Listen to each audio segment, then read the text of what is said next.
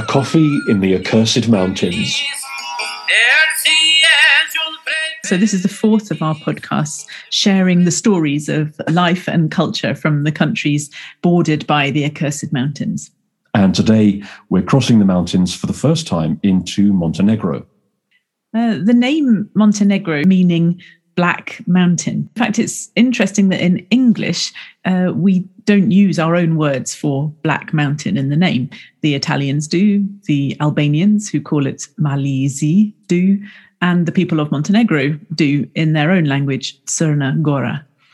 And that, I think, gives us our word of the day, the word for mountain, which in Albanian is Mali, just as when we had mountain tea, which was Chai Mali, and Montenegrin is Gora. And it is an extraordinarily mountainous country. There's a wonderful table-sized relief map of the country, which you can see if you go to Cetinje, where in fact we will be going as part of today's story, which just shows this country that is made up entirely of lumps and bumps, with just a few mountain plateaus where it's possible to build a town, and a very, very narrow coastal strip that runs along the stunning waters of the Montenegrin coastline. It's a kind of papier-mâché modelist's dream, that table, isn't it? And I love how when you drive through any of Montenegro, you are winding through this endless, rather beautiful limestone mountain landscape. And each of the endless winds in the road, this surrounds a tiny kind of pond-sized circle of flat fertility where someone's growing vegetables or vines. It also makes it a very unlikely place to have a functioning railway system, although it does have a railway system. But it does make me laugh that the most recent version of Casino Royale is actually set in Montenegro and on a train. And I think even for Bond, a seduction on a train probably would take longer than you would have time for on that kind of landscape. There's a clip in the film of this train steaming over this beautiful plain with the usual kind of implied metaphor for steam trains thrusting through landscapes after Bond's been chatting up the lady. And there is not that much flat space in the whole of Montenegro, as is shown in that one 5-second segment, I think. And I think it was filmed in Slovenia. And we're here to explore one very particular individual story of an extraordinary woman from more than a century ago. We went to visit the Royal Palace in Cetinje, which is now a museum. It's a fabulous palace, which must have seemed even more extraordinary in its time, because at a time when Montenegro was having to create an image for itself, almost a brand for itself, it was the newest of Europe's countries. It was only formed in 1878 after the Treaty of Berlin, and its King Nicola created this capital up in the Kvast, in a town which in the 1860 census only had 34 families living in it. So this tiny hamlet, which was then built up as the new capital. And he built his new palace there, which he filled with, on the one hand, Beaux-Arts decorations, and on the other, with plenty of medieval reminders of this rugged people that he was proud to lead. And in one of the bedrooms that suffers the same kind of identity crisis, on the one hand, very austere, and on the other hand, everything inlaid with mother of pearl, we saw the two items that had belonged to the princess, one of King Nicola's many daughters. On the top shelf of her bedside table was a typewriter, and on the next shelf was a camera. And those seemed interesting alongside this single narrow bed. And that little vignette sums up the life of Princess Xenia, King Nicola's daughter, who slept in a single bed and never married, and instead created a role for herself as his secretary and as a photographer who travelled around her country, taking some really stunning images to showcase her people and her land. Cetinje is still an extraordinary place to visit because it combines this sense of history and the echoes of this extraordinary romantic 19th century, almost stereotypical Ruritanian charm with a kind of small version of Tunbridge Wells kind of a style. And I love the fact that this tiny, tiny town, which became, as well as Europe's newest capital city, by a long way its smallest, because it became a capital city in a corner of Europe that was, of course, critical for the balance of power among the great states of the continent. It attracted diplomats from all over Europe, and still today you can see the building where the British envoy lived, and the French envoy and the Russian envoy. And so this became a diplomatic centre in microcosm. And I love that additional layer of charm to it. At the centre of this hub of activity was the king. And he found every way possible to position his tiny country somehow in the hearts and minds and plans of the great powers. And one of the ways he did that was through his daughters. His nickname was the father-in-law of Europe. And sure enough, he married off one daughter to Vittorio Emanuele in Italy.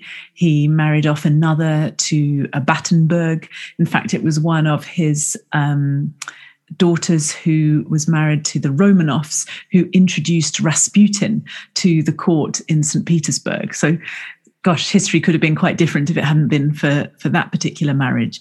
Another daughter was married to the brother of the king of Bulgaria. He had links with the House of Serbia. So he was very strategically matching up his daughters to the powers that he needed to have alliances with. And Xenia was next on the list. He was an extraordinary man, and the paintings and photos of him capture, I think, the piratical swagger of the man. He was successful reinforcing Montenegro, first of all, in battle. Then he was successful through diplomacy, building relationships with Russia and with Serbia and with others. And then finally, through this extraordinary policy of marriage. Alexander of Serbia came to ask for Xenia's hand in marriage. This is how it was written up in a newspaper of the time. The poor princess was told to make ready to meet her future lord and master. In he shambled, grinning, blinking through his heavy glasses, knock-kneed, and most unattractive. The princess gave him one glance and shuddered. "Mon Dieu," she cried in French, "mais vous êtes impossible." Or in polite English, she frankly told Alexander that he was impossible. It was the cry of an innocent, unspoilt young girl. The prince was not at all rebuffed and attempted to mumble some protest that perhaps fatigue and nervousness had overcome Her Royal Highness. Xenia gasped once more, and then she fled from the room.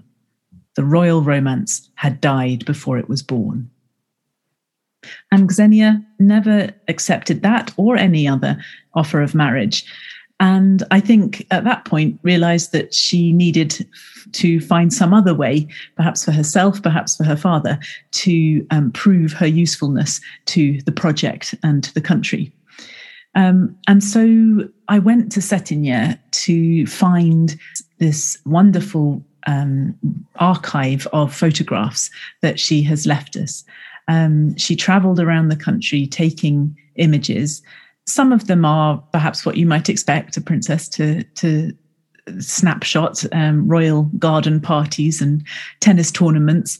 But an enormous number of them are of ordinary people doing their jobs, fishermen, the teachers. There's a great picture when she went to see the army. There are a few pictures of great parades, and then a picture of the army cook over this enormous cauldron steaming in the outside as he stirs up the dinner for the troops.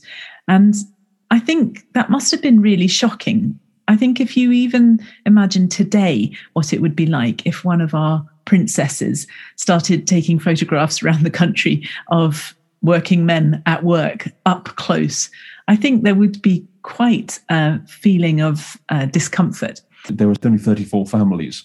It would be hard to preserve your snooty reserve as the royal family.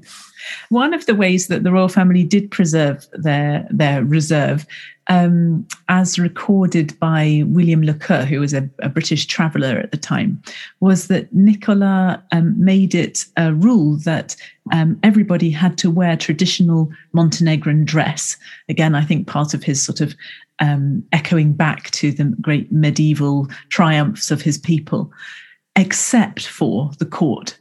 So you had everyone else wearing these coarse, homespun, traditional long jackets and robes and belts.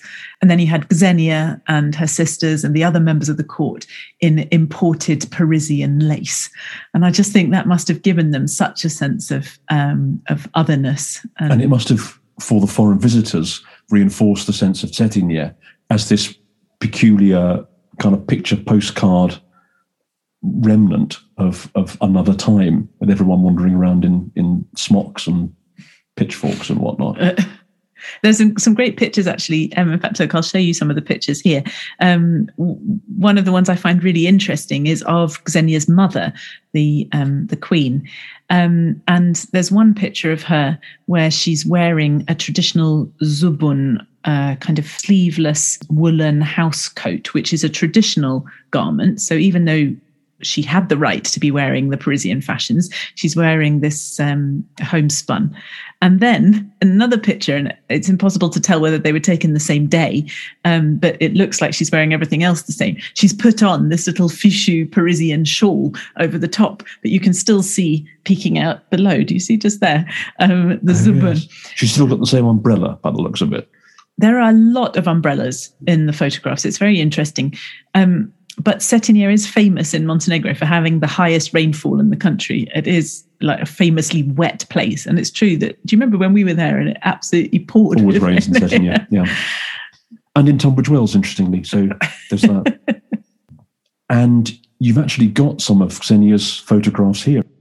Yeah, it was wonderful. I went to meet at the palace, the museum, with two of the women who have been instrumental in recording and preserving Xenia's photographs. And they actually got out the original photographs for me with the negatives in their tiny little envelopes, a little bit like After Eight Mints, you know, that same crepe kind of paper. And Anja Kapicic has produced this fabulous book called Montenegro in the Magic Eye of Princess Xenia. And Tatiana Jovic has a book called European Fashion at the Montenegrin Court, which include Xenia's photographs. And so that was a thrill to be able to see the pictures. And here they are. This one I like, not because it's such a great image in itself. It's just a snap from what seems to have been a picnic. This is an Italian diplomat. But what I like is that's the only selfie that we have of Xenia, in that her huge Tamashanta-style hat is causing a shadow from behind the camera and just peeks that's marvellous. And then this picture, which wasn't taken by her, but of her, with her brother Danilo and his wife, who both also had cameras.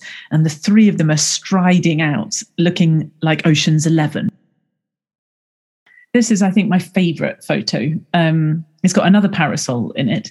And the parasol is covering the back of the head of the king.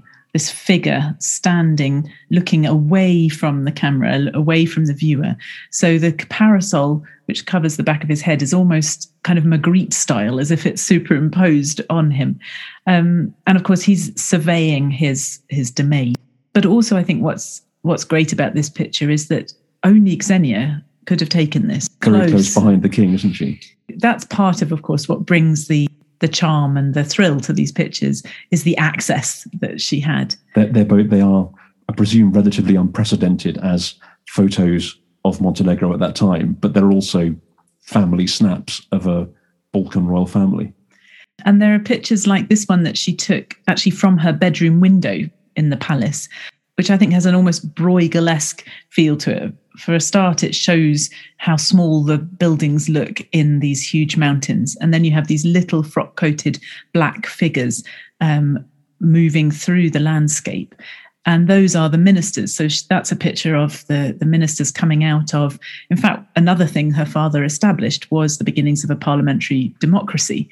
And again, who else could have taken that picture? No one else would have been able to get so close, let alone from the building just next to where they've been meeting to get the image. That's the room with the single bed and the typewriter, and she's picked up the camera and leaned out the window. And this picture here of the fisherman that I mentioned, can you see how close she must have got? Gorgeous picture of these 5 figures bending over their nets.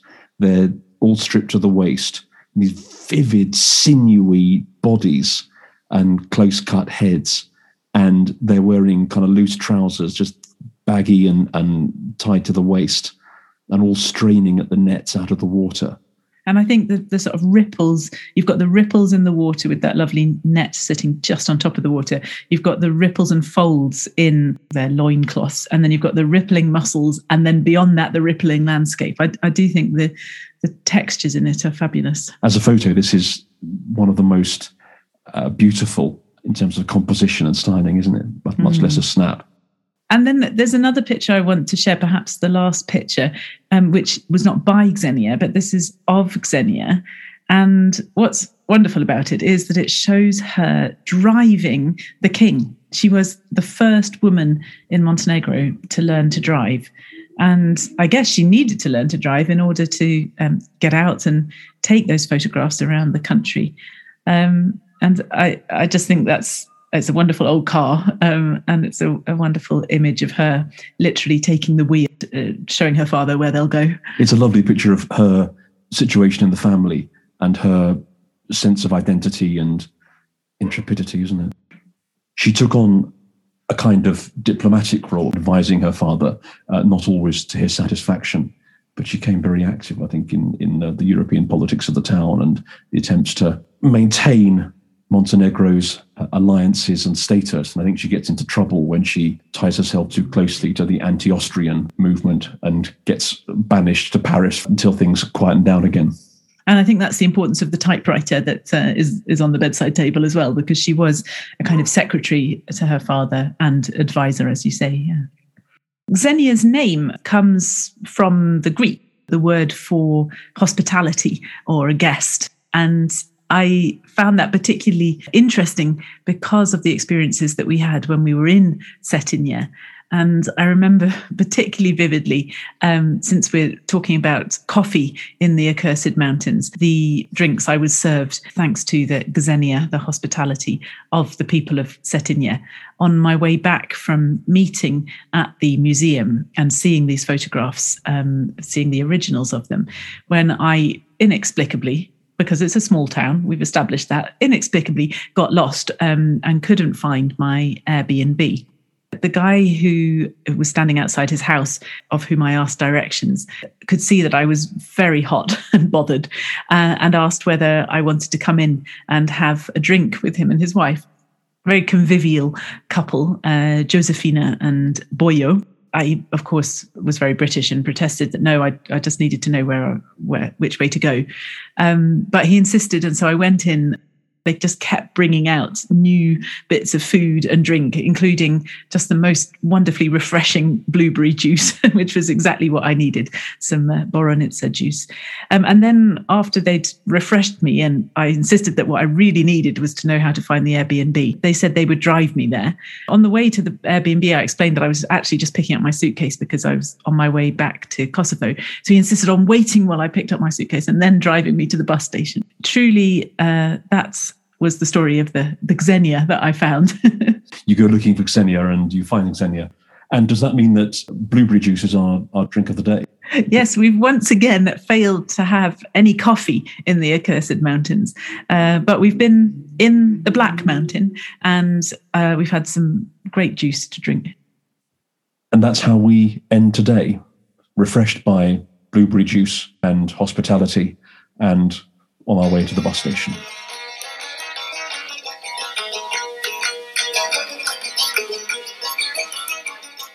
An extraordinary woman.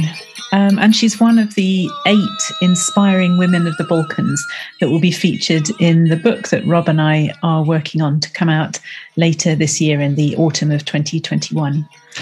You can also learn more about Princess Xenia through one of Elizabeth's talks, and there's more details of those at elizabethgowing.com. Do subscribe and rate to our podcast. You can find us on Spotify and Apple Podcasts, wherever you get your podcasts.